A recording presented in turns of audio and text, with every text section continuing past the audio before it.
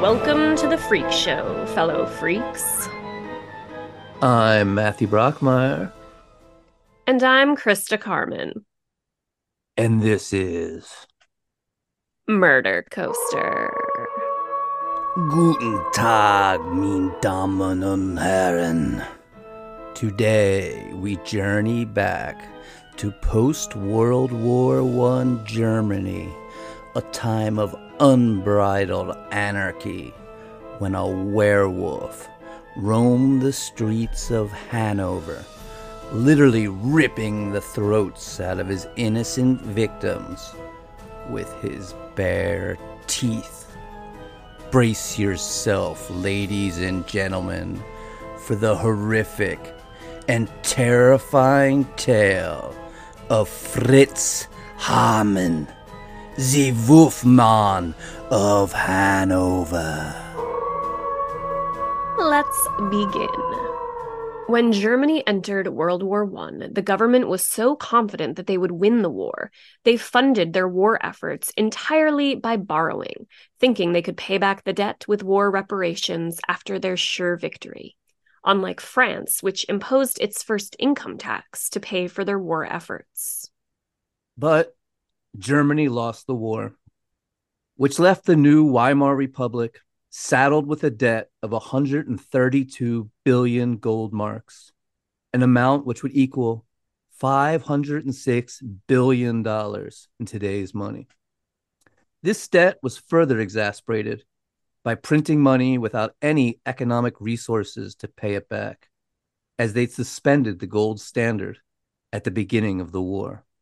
This, further exasperated by war reparations, caused astonishing hyperinflation.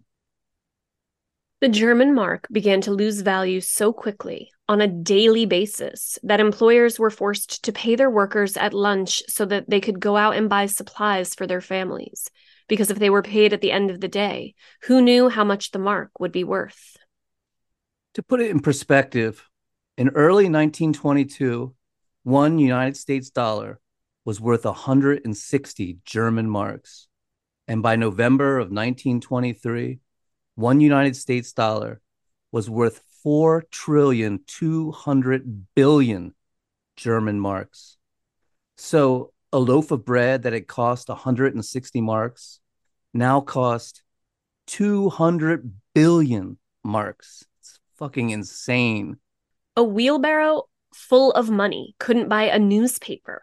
And there are photographs of people at that time with wheelbarrows full of money trying to buy basic goods. The government was forced to print million-mark notes, then billion-mark notes.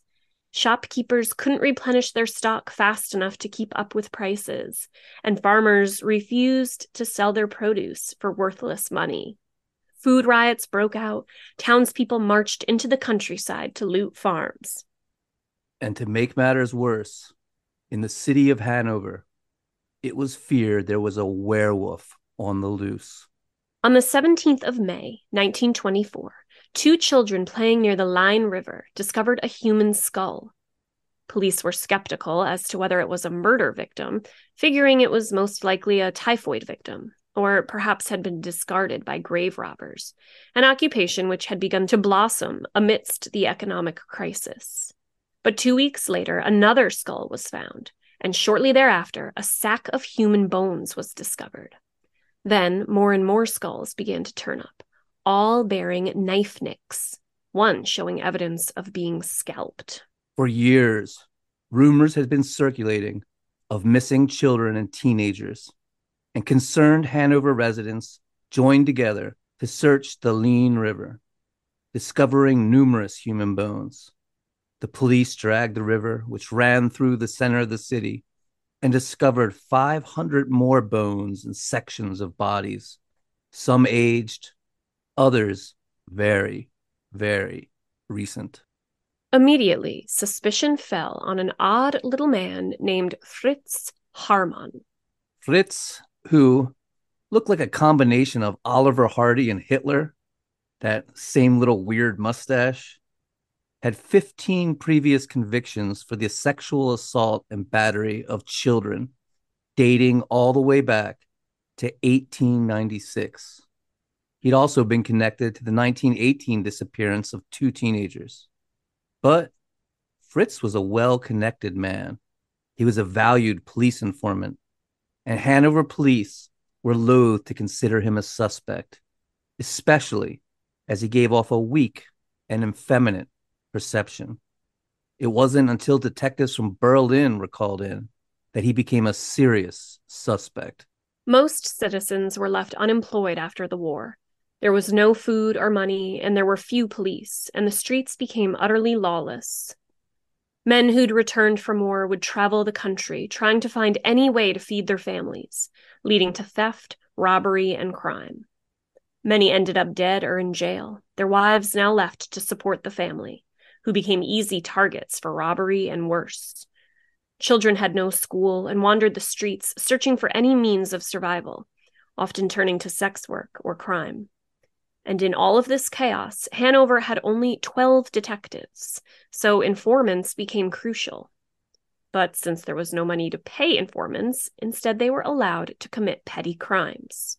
One of these men was Fritz Haarmann. For years, Fritz aided the police in busting counterfeit money operations, bank robberies, huge thefts. He became so important that he was issued his own police identification card, giving him unlimited access to train stations, businesses, and even people's homes. He was free to roam the streets at night, giving orders to the underground criminal world. With suspicion falling on Haarmann, he was placed under surveillance by the detectives from Berlin, and on June 22, 1924, Haarmann was observed by two undercover officers prowling Hanover's central train station, one of his favorite haunts. He was soon observed arguing with a 15-year-old boy named Karl Fromm before approaching a uniformed police officer and insisting they arrest the youth on the charge of traveling with forged documents. But the youth told the police a very damning and harrowing tale. Karl told the police that he'd been living with Fritz Haarmann for 4 days and that he'd been repeatedly raped by him, sometimes with a knife held to his throat. Haarmann was arrested the following morning and charged with sexual assault. Following the arrest, Haarmann's attic room at number 2 Rote Reich was searched. The entire room was covered in bloodstains. The walls, the floor, the bedding, everything caked in blood, including knives and butchering tools. When confronted with this, Fritz Haarmann explained it away as a byproduct of his illicit contraband meat enterprise. High-quality meat had become quite coveted in the black market, and Fritz explained he'd use this small room as an underground butcher's den, where he'd cut and prepare meat to sell. Something well known to the local police, for he'd often furnished them with fine pieces of meat. When police interviewed neighbors, many of them commented how they'd seen Haarmann leading teenage boys to his apartment, never to see them leave again, and how often the man would be seen leaving with sacks and bags late at night. Two had even once followed him and observed him emptying a sack into the Lean River. Furthermore, clothing and objects found in Fritz Haarmann's apartment were found to have belonged to a number of missing teenagers. This, too, Haarmann tried to brush aside as part of his work in the black market, where he traded clothing and other goods. But the evidence was overwhelming, especially when not only were the clothes and boots of a missing 18-year-old named Robert Witzel, whose skull was discovered in the Lean River, found in the apartment, but his keys as well. And a witness came forward saying they'd seen Robert with Fritz Haarmann shortly before he went missing. Confronted with this information, Fritz broke down and began to talk. What unfolded was a tale of savagery, cannibalism, and murder that would shock the world, as the Wolf Man of Hanover confessed to slaughtering upwards of 70 young men and boys over a 26-year period. And this is where our story begins.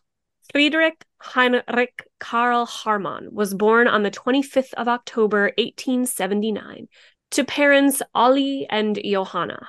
He was the sixth and youngest child.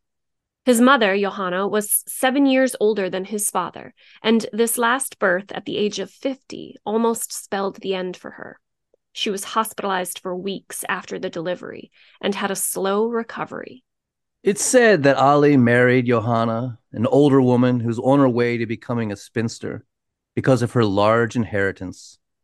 Ali was known around town as Sulky Ali and was said to be a miserable and violent drunk who beat his children mercilessly and carried on numerous affairs with many women, eventually contracting syphilis, which he passed on to Johanna. But far from being contrite over infecting his wife with a sexually transmitted disease, he blamed her, saying she was so old and ugly, he had no choice but to quell his passions elsewhere.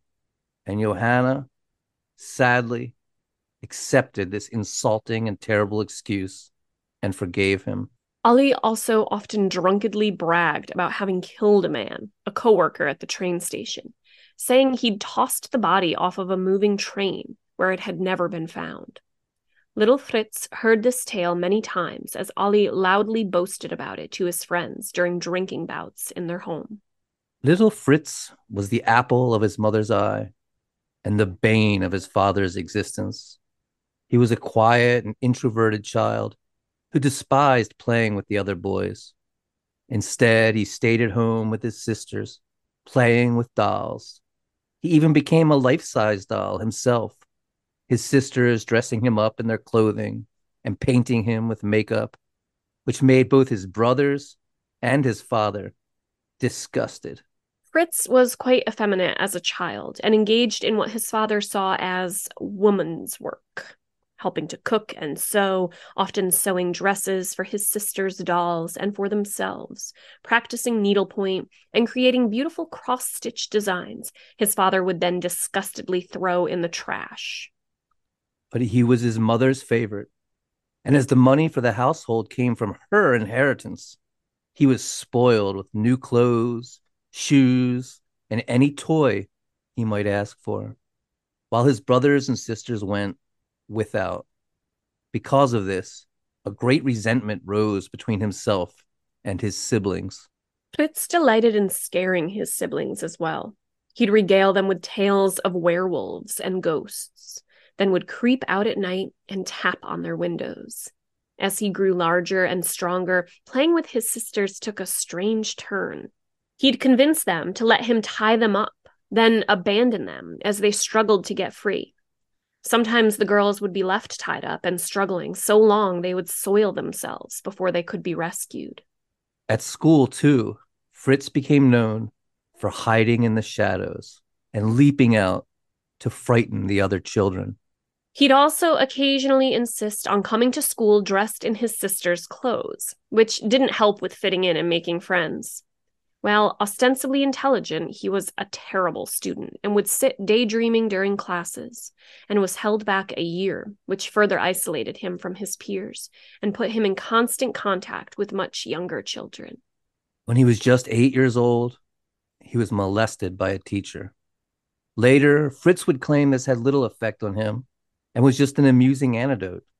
But I wonder at that. Many times, those with antisocial personality disorder are able to compartmentalize their trauma and claim it had no bearing on their personalities. For instance, Ted Bundy tells of finding an old trunk, inside of which was his birth certificate, on which was written, "Bastard, father unknown," and listing who he thought was his sister as his actual mother. This was how he realized the truth about who his mother was, and that the man he thought was his father was actually his grandfather. But up until his dying day, he claimed this had no effect on him at all, and he had a happy and loving family life, though friends and acquaintances all say he was deeply traumatized by the event. At 15 years old, Fritz Haarmann dropped out of school and apprenticed as a locksmith in the city of Neuf-Breisach, but he soon returned home, utterly disgraced, though no one, including his employer, would speak of what exactly he had done, only that it was grotesque moral failing. Then, In April of 1895, he enrolled in the military. While one may think that this awkward, effeminate, and introverted boy would be a terrible candidate for military life, he excelled. He'd grown into a trim, strong young man, and the structure suited him. He actually enjoyed the strict discipline. He loved combat training and was an excellent shot. And there was talk of him being offered a field commission and being made an officer.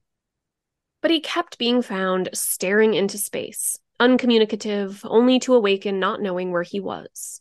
Eventually, it was discovered he was suffering from mild epileptic seizures during these moments, and he was discharged from the military. He returned home to Hanover, again a failure and a terrible disappointment to his father, Ali. While he had been gone, Ali had convinced Johanna to use her inheritance to open a cigar factory, and Ali put his son Fritz to work.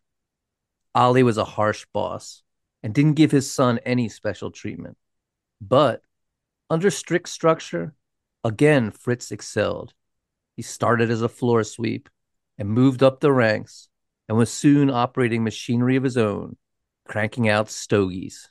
But tensions between the father and son remained high, and though Fritz excelled at his job in the cigar factory, the two often argued ferociously.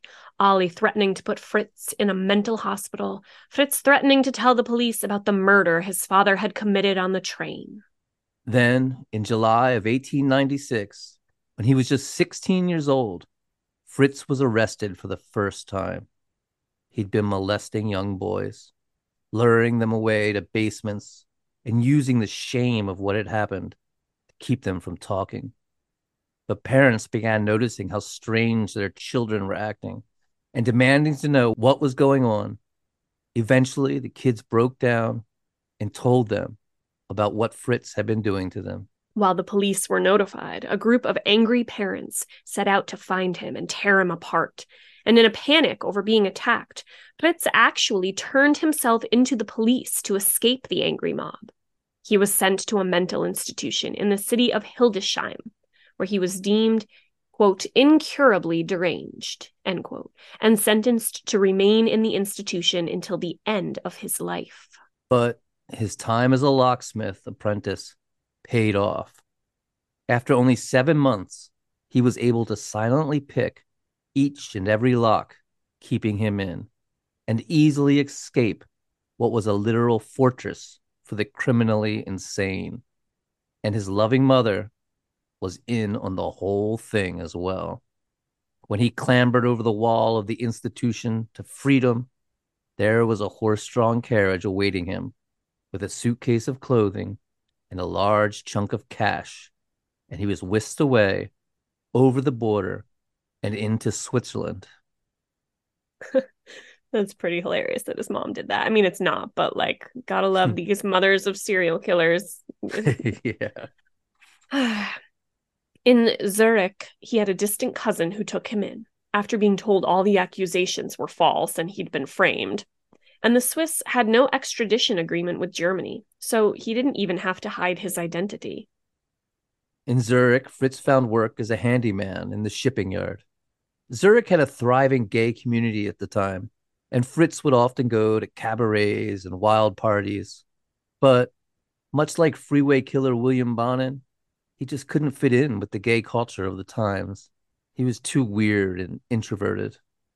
After a few years, he decided to return to Germany, most likely to escape more rumors of molestation. He arrived in Hanover and walked right into his parents' home as if he'd never left. His mother was elated. Her darling boy was home again. But his father flew into an utter rage and savagely beat him, while Fritz cried out that he'd been cured, that he was changed, and the doctors had healed his perverted lusts, and he was a new person that would never commit acts like that again. Fritz was quietly put to work in a back office of one of his parents' businesses, hidden from the parents, who would surely thrash him for what he'd done to their sons all those years ago. Fritz set out to prove his manhood to his father and wooed a local girl named Erna Lauert. She was a pretty girl, but large of frame and getting on in her years, being considerably older than Fritz. Both of their parents were delighted in the union. Fritz's father happy that his son had gone straight, and Erna's parents that she was finally betrothed when prospects were starting to dim. But before the wedding could take place, Erna became pregnant, and fearing the wrath of her family, Fritz fled again for the military, where he was assigned to the number 10 Rifle Battalion in the Alsatian city of Colmar. Fritz loved military life and was an excellent marksman, scoring the highest in his company during target practice. He was strong and athletic, thriving during field training exercises. He would later say this was the happiest time in his life. The fainting spells and seizures that had plagued him as a youth appeared to be gone, and a career in the military was on the horizon. But then his mother died. She'd been his only friend, his protector. He was so very much a mama's boy all his life. And perhaps because of the stress of his mother's death, the epilepsy returned, and this time with full-on seizures. He was given an honorable discharge and a disability pension of 21 marks a month, a paltry sum that he'd not be able to survive on. When he returned home, his father followed through on his old threat of having him committed to a mental institution, and he was whisked away against his will to a sanitarium. Ollie figured with Johanna gone, there'd be no escape for Fritz now, and he'd remain hospitalized the rest of his life where he could no longer shame the family and be a danger to children. But Ollie was wrong. The doctor assigned Fritz's case found him sane and competent, though he did note that because of his obvious homosexuality, he was, quote, morally inferior, which, ugh. But at 24 years old, Fritz Haarmann was released back to society. He took up residence in an apartment with Erna, who by now had given birth to their child. While Fritz and Ollie continued to have a contentious relationship with heated arguments that often turned violent, Ollie did help Fritz open a fishmonger shop.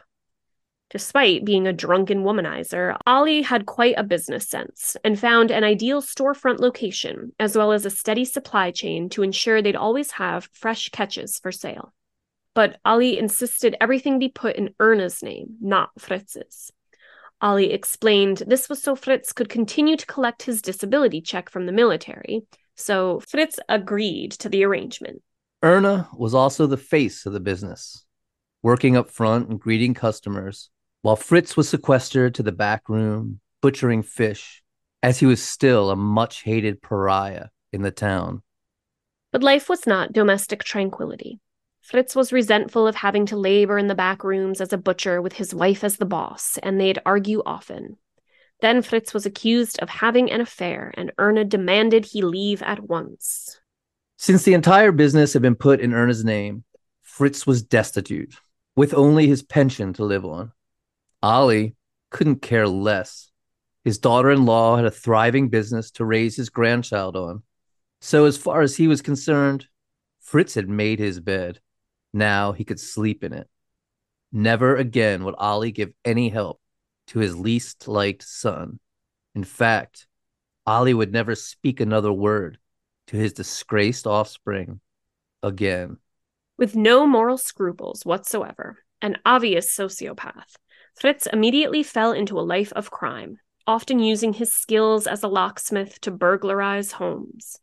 He also became a con man and developed a network of connections in Germany's criminal underworld.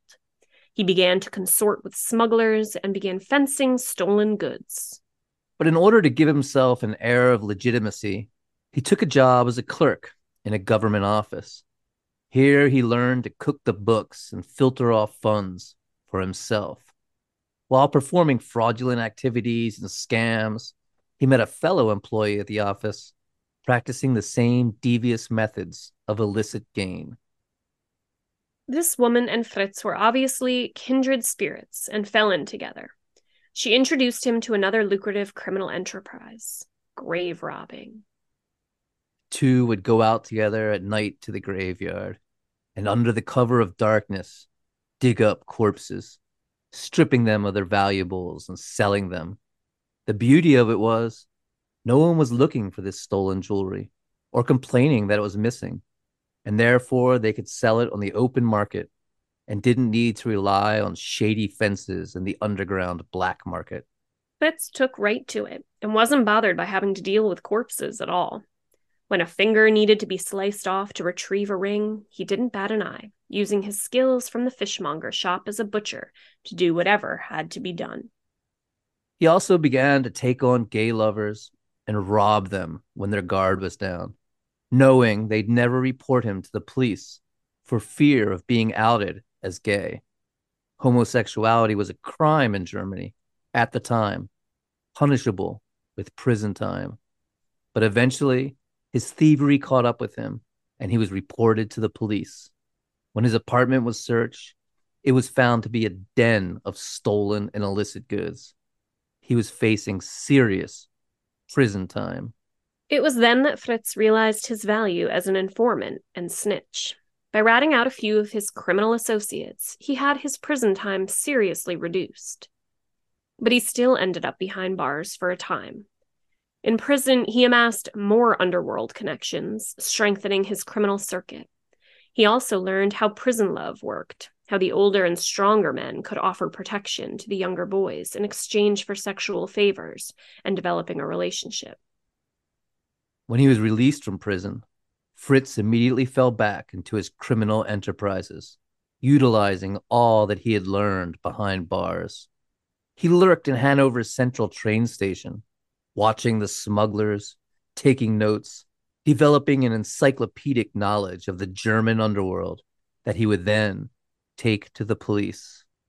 He operated like this for years, but when he was caught in the act of robbing a warehouse in 1913, red-handed, there was no getting out of it, and he ended up back in prison, this time serving a solid 5 years.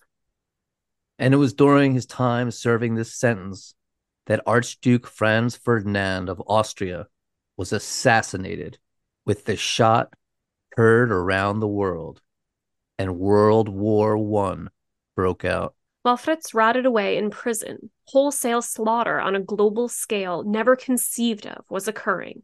Every nation in the world engaged in the conflict. Trenches and barbed wire stretched across Europe. Poisonous gases were developed, and every able-bodied man in Germany was conscripted into service. The population of Germany decreased so rapidly that it would take years before an accurate death toll could be reached. Soon, even teenagers and the elderly were being conscripted to the battlefield, leaving little few to keep up the manpower needed to run a modern city. Laborers were needed to harvest the fields, run the trains and factories. So the prisons began leasing men out during the day for labor. And Fritz found himself as a gardener in a rich estate. Early every morning, he'd be released to go work as a gardener for a German aristocrat, more or less free to leave whenever he chose, going out drinking with his friends, scheming, then returning to the prison in the evening for dinner and a good night's sleep. He was even being paid for all this. And it was during this time that Fritz met his true love, Hans. Hans Grans was in his early 20s and in prison for pimping charges.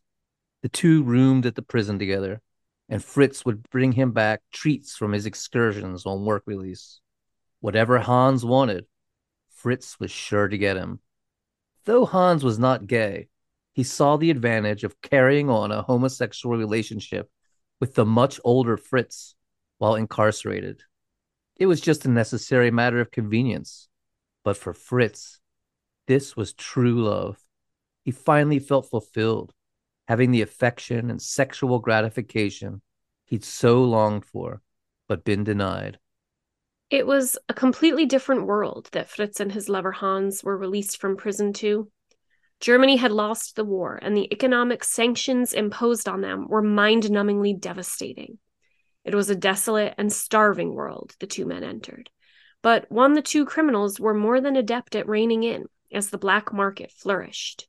Those who had lived on the periphery of society were now the most in demand, as there was simply nowhere else to get goods. And Fritz knew them all, the smugglers, thieves, con artists, and profiteers. Fritz thrived in this post-war world. and soon had himself a lavishly decorated apartment with all the modern conveniences, using his wealth to regale his lover Hans, taking him out and lavishing him with bootleg liquor and fancy feasts. And with the breakdown of traditional society, gay culture flourished with cabarets and nightclubs where suddenly Fritz was royalty. One of the most lucrative items on the black market was choice cuts of meat. Since food was still being rationed, farmers were given a flat rate for their meat products by the government, no matter how high the quality.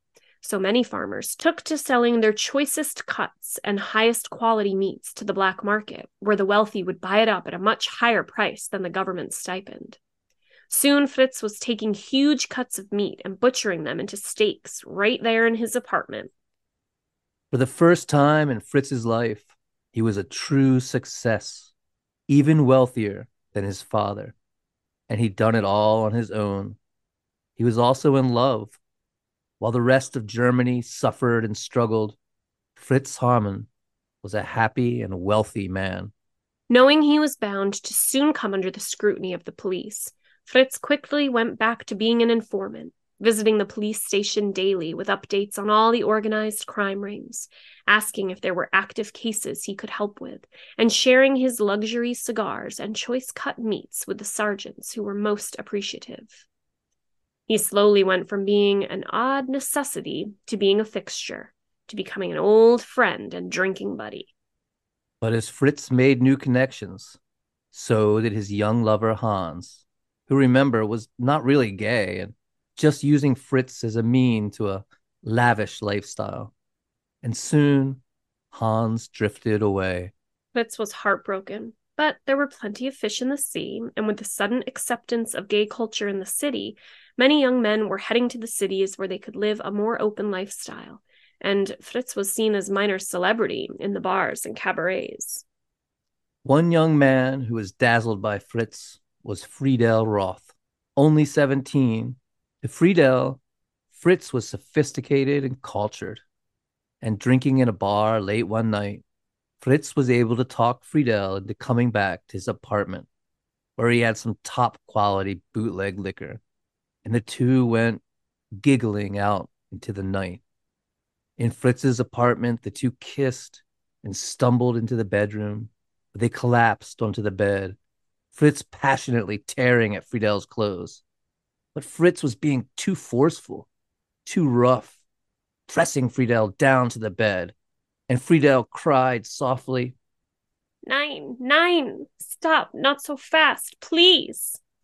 but Fritz kept right at it, his eyes glazed over, filled with a violent passion, pinning the boy down with all his weight, holding him tighter in his grasp as Friedel began to struggle, as all of Fritz's anger at his father, his heartbreak over having been scorned by Hans, all of it began to boil up from him and bubble over. Stop in, you're being too rough. You're hurting me. Halt deinen Mund, Fritz growled at the youth, telling him to be quiet. And then Friel began to scream. Stop in, lass mich in Ruhe. Transfixed by the boy's throat, by the bobbing Adam's apple that seemed to be the source of the screaming, Fritz began to change, to transform right there into a werewolf. Not physically.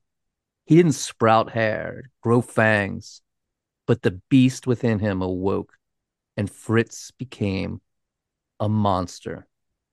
Opening his mouth, he bared his glimmering teeth and snapped at the boy's throat, chomping down on his Adam's apple, gnashing his teeth closed, thrashing his neck and tearing the flesh and gristle loose.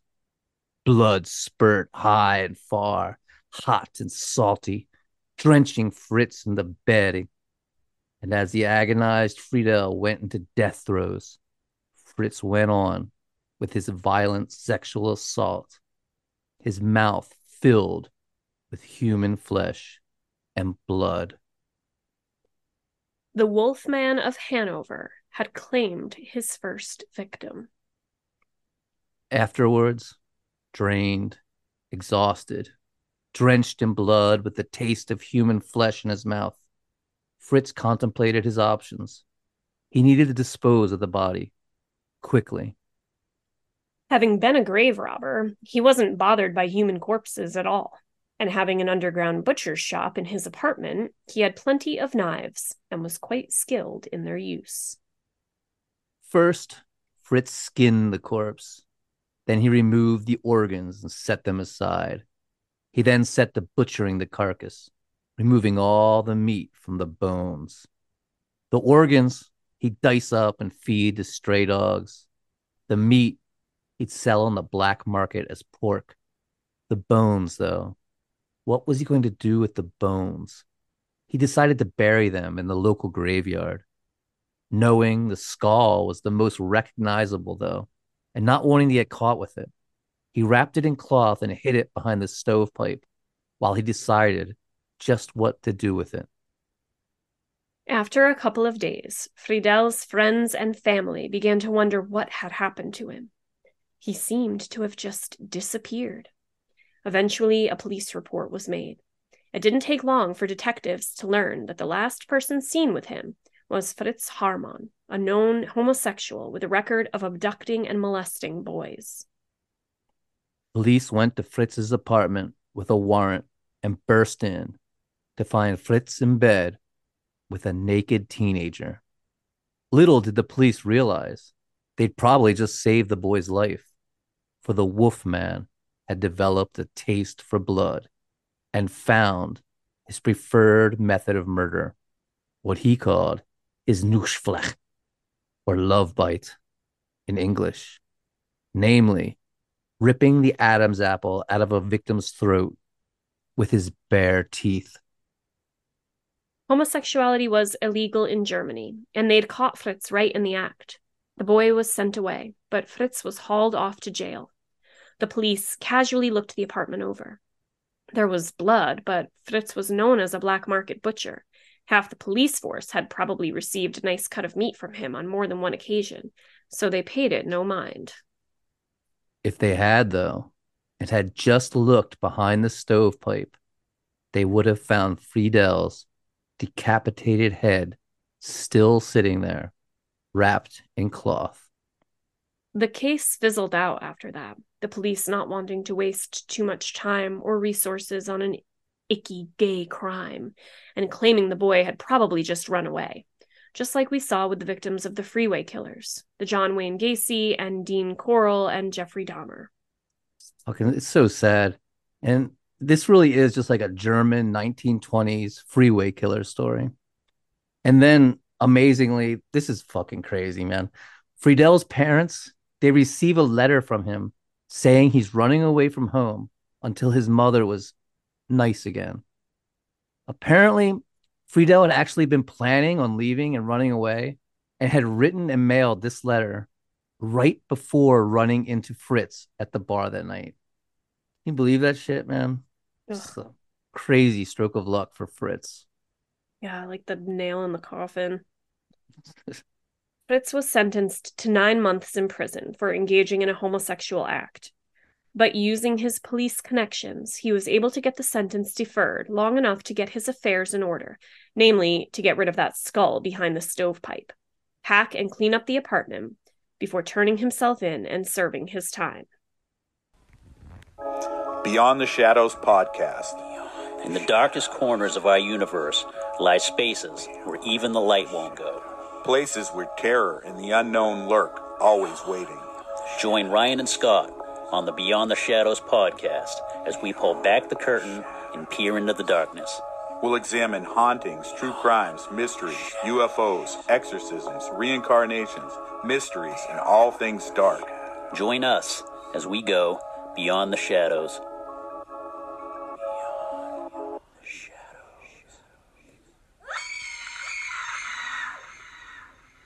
When Fritz was eventually released from prison, who should come crawling back but that whimsical tramp Hans? Apparently, the young pimp had fallen on hard times and hadn't been able to make much of a go at becoming a successful criminal, and he was now homeless, sleeping on the benches at the train station. Fritz was delighted. The love of his life was back. But things in Germany were slowly changing. Much of the post-war food rationing was still in place, so he could continue with his black market meat enterprise, but many other restrictions were being lifted. Trade had been opened up with neighboring countries, which greatly affected the smuggling business, as luxury goods could now be bought on the open market. Fritz went right back to being a police informant, which surprised many of the police who thought there would be bad blood between them after his arrest. But all was forgiven, and the routine began anew as Fritz turned over a list of addresses of criminals and what crimes they had committed. Of course, these were criminals that had refused to do business with Fritz. So, not only had he gotten back in the good graces of the police, but he'd eliminated all his competition as well in one fell swoop. And soon, young runaways and vagabonds that loitered in the train station were disappearing. And the police, they couldn't care less. By murdering them in a sexual frenzy, butchering them and selling their meat on the black market, Fritz was actually cleaning the city up of derelicts and undesirable elements. And the fact that most of them were gay or sex workers made them the less dead in the eyes of the police. Indeed, Fritz had learned his lesson. Never murder anyone who is going to be missed. Never kill someone with a family that is going to come looking for them. And Hans slowly became aware of Fritz's dreadful deeds. Realizing where much of the gifts the older man lavished him with were coming from, the facts culminating together into a pinnacle when Hans walked in on Fritz in the act of butchering a human body for its meat. Far from being shocked and disgusted, what Hans did was began to calculate the profits. There was whatever money and valuables the victim had on them, and the high price they received for what was considered pork, but was really human flesh. Hans had always considered the effeminate and gay Fritz to be soft, a bit of a joke, really. But now a new respect came over him when he realized his lover was a cold-blooded murderer. Fritz procured a ground floor apartment at 27 Sellerstraat in the haunted area of Hanover, where they could store their illicit goods and fence the stolen property brought to him by his circle of underground criminal associates. It was a secret place the police had no idea existed, and it was soon filled with furniture, boxes of clothes, and jewelry. They also used this space to entertain guests, proudly offering home-cooked meals of the finest unrationed ingredients, cocktails made with bootleg liquor, and decadent desserts. Fritz, of course, would invite young men and boys he met at the train station for dinner and offer them a place to stay for the night. And these young men would never be seen again. And Hans became an accessory, roaming the train station and helping Fritz decide which runaways and transients they should entice back to the warehouse to rob and butcher for meat. As Hans was much younger than Fritz and not as awkward and strange, he was slicker at gaining their trust. Some he'd pick out because he coveted their clothing, an expensive coat or nice leather shoes. Others out of jealousy because he felt Fritz was showing them too much affection. On March 20th, 1923, Wilhelm Schultz, a 17-year-old fledgling writer, came to the city of Hanover by train. He exited Central Station and vanished. So now these assholes are targeting writers, Krista. It's getting personal. Good grief. On February 12th, 1923, Fritz encountered a young pianist also named Fritz Frank. The 16-year-old Fritz Frank had traveled from Berlin to Hanover in search of work, and Fritz Haarmann invited him to a dinner party. He was never seen again. Just 3 days later, Roland Huch, a 15-year-old student, took the train to Hanover and disappeared without a trace in Central Station. Then 18-year-old runaway Hans Sonnerfeld fled to Hanover by way of train. He was seen in a cabaret that night with Fritz, and that was the last anyone ever saw of them. Many of these crimes had very little profit. Runaways don't have much cash or valuables. Their clothes were ragged, no good for resale.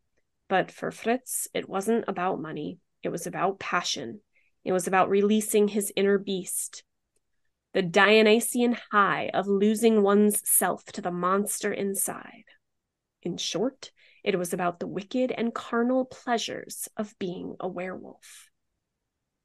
Ernst Amberg was just 13 and running an errand for his mother when he disappeared.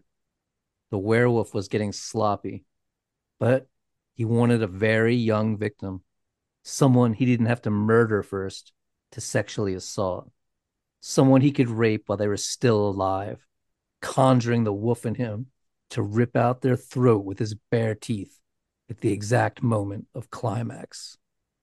Heinrich Strauss was an 18-year-old violin prodigy, traveling by train to Hanover for music lessons. He never arrived at his appointment.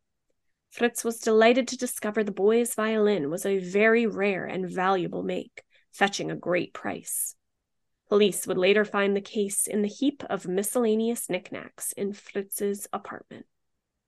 Paul Broniszewski was a Polish boy traveling to visit his uncle in Hanover, but he never made it past the train station. He was poor and raggedy clothing with no money, so the police saw no reason why he'd be mugged or abducted and assumed he must have just run off on some adventure. 16-year-old Wilhelm Ardner was riding his bike, performing errands in the town center. He parked his bike outside Central Station and was never seen again. On and on and on the murders continued. Hermann Wolf, 16, Heinz Brickman, 13, Adolf Hanappel, 15, Adolf Hennies, 19, Ernst Spiker, 17, Heinrich Koch, Willy Sanger, Hermann Spiekert, Alfred Hogereffi, Hermann Brock, Wilhelm Alpel, Robert Witzel, Heinz Martin. The werewolf had gone into a feeding frenzy, sometimes killing twice in a single day. On the 26th of May, he took the lives of both Fritz Wittig and Friedrich Abeling, who was only 11 years old. Fritz's killing spree had escalated to unfathomable limits, and he was no longer carefully burying the skulls. He was now just dumping them right in the river with the rest of the bones, where one eventually washed up and was discovered by a group of children playing by the river's edge.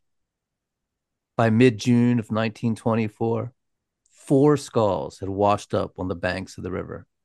Police were initially skeptical of foul play and theorized that the skulls had come from the Anatomical Institute of Göttingen, where medical students study bodies. Göttingen found this quite insulting and denied any possibility of the skulls coming from them. Then it was said they were typhoid victims, which made no sense, since there were clear knife marks on the bones and skulls showing they'd been butchered. So grave robbers were blamed, a favorite scapegoat of the police at the time. But outrage and rumors reached a fever pitch when a group of children discovered a burlap sack full of human bones. Now it was in the newspapers, which were also listing the many, many missing boys and men. The term serial killer didn't exist back then, and townsfolk struggled to comprehend what kind of monster was out there, many coming to the conclusion that obviously there was a werewolf of some type on the loose in Hanover. And they weren't exactly wrong. On Whitsunday, a high holiday when everyone in Germany was off of work, a massive team of hundreds of concerned citizens gathered and spread out through the city, searching all of Old Town, the paths by the river, and out into the countryside. It was an undertaking of immense proportions and unprecedented in German history. The search would turn up so many human bones that the police couldn't process them all. And medical students from the Göttingen Institute were called in to help them work through all of the bodies and help identify them. Then the river was dammed, And within moments, as the murky water slowed to a trickle and the muddy river bottom exposed itself, bones were revealed. Over 500 clusters of bones would be discovered, some very, very fresh and with obvious knife marks. Medical students were able to piece together 22 distinct bodies and estimated there were anywhere from a dozen to 100 more bodies from the random bones and fragments discovered. The story broke big, making international headlines. The Wolfman of Hanover was now known about worldwide. But who was this monster lurking in the shadows? Detectives from Berlin were called into the case, and for weeks they pored over all the case files of missing boys, reading witness testimonies, and every known sex criminal in the whole of Hanover was questioned. And almost immediately, one suspect came to the forefront: Fritz Haarmann. Fritz was found at the train station, basically in the process of molesting a youth, who quickly told the police how Fritz had been raping him with a knife to his throat for days, and Fritz ended up in jail for questioning. Detectives then proceeded to Fritz's apartment. The place reeked of death and looked like a slaughterhouse. There were bloody butcher's tools lying out in the open, and blood covered the walls, floors, furniture, and bed. Piles of clothing and stolen belongings lay in heaps, much of it having come from missing teenage boys. As the detectives were searching the apartment and making an inventory of the stolen goods, who should come wandering onto the scene but that whimsical scamp Hans? At first, he thought the police were there by some prearranged deal they'd made with Fritz, but he quickly learned otherwise when they threw him to the ground and slapped handcuffs on his wrists. In the end, detectives were able to identify items from 27 missing boys in the apartment, including the violin case, which had belonged to musical protege Heinrich Strauss. Fritz denied everything at first, but then, finally, realized the evidence was overwhelming and that he was not getting out of this one. So, he asked for a cup of strong coffee and some cigars, and the Wolfman of Hanover began to confess to his terrible, terrible crimes. On the 4th of December, 1924, the trial for Fritz Haarmann, the Wolfman of Hanover, began. During the trial, Fritz was, well, a complete asshole. He smoked cigars and shouted, basking in his newfound celebrity. When brought face to face with family members of his victims, he showed no contrition, no sympathy, instead insisting that their loved ones had come to him for sex and were degenerates and homosexuals. He said they begged for him to sodomize them, and they got what they deserved. At one point, Fritz was handed the photograph of a missing boy and declared he hadn't killed him and wouldn't have, explaining he was simply too ugly, that he liked to rape his victims, both before and after killing them, and he wouldn't have been attracted to such a hideous face. When the prosecution pointed out that the boy's belongings were in his apartment, Fritz took a puff of his cigar and said, well, maybe he had killed him, but if he had, he must have been drunk to be attracted to such an ugly boy. When shown other photographs, Fritz would say things like, "Charge it to my account." And, "Yeah, I assume he's one of mine." his landlady took the stand and talked of how he was boiling meat at all hours and skimming the fat to bottle and sell. She also claimed that her family had become ill after eating sausages that Fritz had given to them. Fritz had called them sheep sausage. Neighbors testified to seeing him constantly leaving the apartment with packaged meat for sale, yet never seeing him bringing deliveries in, only a string of young men that were never seen leaving. 2 lady friends of Hans testified that they had seen a pot of boiling soup with a human mouth in it, but Fritz had explained it was just a pig's snout. They'd been so alarmed they never returned, and one even went to the police and told them what she'd seen, but the police had just told her that a human mouth and a pig snout look very similar, and she was being overly dramatic. Man. And in fact, a very grim picture was painted of the Hanover Police Department, as further witnesses testified that they'd reported their suspicions to the police as well. And it wasn't lost on the town folks that Fritz was not brought to justice until Berlin detectives had been called in and assigned the case. There had been dozens, perhaps even hundreds of complaints made to the Hanover police over the many, many years.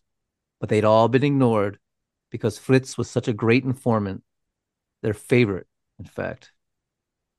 Fritz took the stand and proudly let the wolf out, saying, I have tried my best to fit into society's standards, but found that they were in direct opposition to my fundamental nature. Fritz Friedrich Heinrich Karl Haarmann was found guilty and sentenced to death. When the judge asked if he would like to give a final statement, he said, Condemn me to death. I only ask for justice. I am not mad. Make it short. Make it soon. Deliver me from this life which is torment. I will not petition for mercy, nor will I appeal. I want to pass just one more merry night in my cell with coffee, cheese, and cigars, after which I will curse my father and go to my execution as if it were a wedding. Old lover boy Hans, in a separate murder trial, was sentenced to death as well. But far from the stoic chivalry of his former lover, Hans broke down into tears, wailing and blubbering, and had to be carried from the courtroom. But Fritz loved Hans to the end and wrote a letter to the court saying Hans was completely innocent, that he was just a foolish young man who had fallen under the influence of a much older and far more wicked man. And the letter served its purpose. Hans's death sentence was commuted, and he was sentenced to only 10 years in prison. But fate wouldn't be that kind, as after years of hard labor, before his release date could occur, Hitler and the Nazis came to power. The Nazis considered gays an abomination, and Hans was sent to Sachsenhausen concentration camp. Of course, I'm sure everyone knows that the pink triangle that has become the symbol of the LGBTQ movement was what the Nazis used to label gays in concentration camps. Hans remained in that concentration camp until it was liberated in 1945. Afterwards, he went back to Hanover, where he'd remain until his death 30 years later in 1975. Now, it's a German tradition to not tell a prisoner their execution date until the night before, as a means of reducing the suffering as they wait. But to me, that seems way worse. I think I'd rather know. Otherwise, every single day is a misery, right? Just sitting there wondering, is it today? Are they going to come tell me tonight? Yeah, I'd have to agree there. I don't know. Yeah, agreed. But that day finally came, and Fritz Haarmann was led to the guillotine that had been constructed in the prison yard, pale and still trembling, but with his head held high. He was offered assistance to walk up and kneel on the contraption, but turned it down, saying, I am guilty, gentlemen, but hard though it may be, I want to die as a man. The Wolfman of Hanover placed his head into the guillotine, the executioner closing the lock over him, as Fritz looked up and shouted at the gathered crowd, I repent, but I do not fear death. Then the blade came streaking down, slicing his head off his body, and in the end, no silver bullet was needed to kill the Wolfman of Hanover. Fritz requested a headstone that proudly proclaimed him to be a mass murderer. But instead, his body was just thrown into a pauper's grave, the location unknown to this day. But his decapitated head, it was taken to be examined by medical scientists. The structure of his brain was completely normal, but there was evidence in the tissue suggesting he had suffered from meningitis at some point in his life. which may have caused some of his bouts of fainting and paralysis. His entire head was then preserved in formaldehyde, where it would remain until 2014 when it was finally cremated. But there's pictures of it. Fritz's head floating in this big old jar, and we'll post some up on Instagram. All of the bones from the investigation were gathered together and buried collectively in Stuckener Cemetery, with a large granite memorial listing all the confirmed victims. It's actually quite beautiful, and we'll post a pic. But in the end, Fritz Haarmann did get the memorial he so wished for. The Sprengel Museum of Modern Art in Lower Saxony has a bronze memorial to him. It is extremely bizarre and disturbing. There's like a naked, bloated Fritz standing at the end of a table, and on the table is a decapitated head, and a naked man reaching into the cavity of a corpse to pull the guts out. It's something, man. We'll post a picture of it. And the museum also provides a crime scene walking tour through Hanover. So if you ever go to Hanover and get a hankering to see where the werewolf prowled, there you go. That's crazy that there's a memorial. It's just nuts. I guess it's not like saying he's good. It's like fucking disturbing looking. Yeah, you know what I mean? It's, we've got the Lizzie Borden house. We've got stuff like that, of course, too, but totally. It's just crazy to think about. I mean, bucket list for me. I'd go see it, and I'd definitely go on that walking tour. Yeah, for sure. Well, that's going to do it for today's werewolf, but be sure to tune in next week as we explore one of the most devious and disturbing werewolves of all time, across the Atlantic in 1930s New York City. That's going to be a gnarly one, let me tell you. And hey, we want to hear from you. Got a case you think we should cover? Did we get something wrong? Or do you just want to say hi? Drop us a line at murdercoasterpodcast@gmail.com. That's murdercoasterpodcast@gmail.com. Stay safe out there, everybody. And watch out for those goddamn werewolves.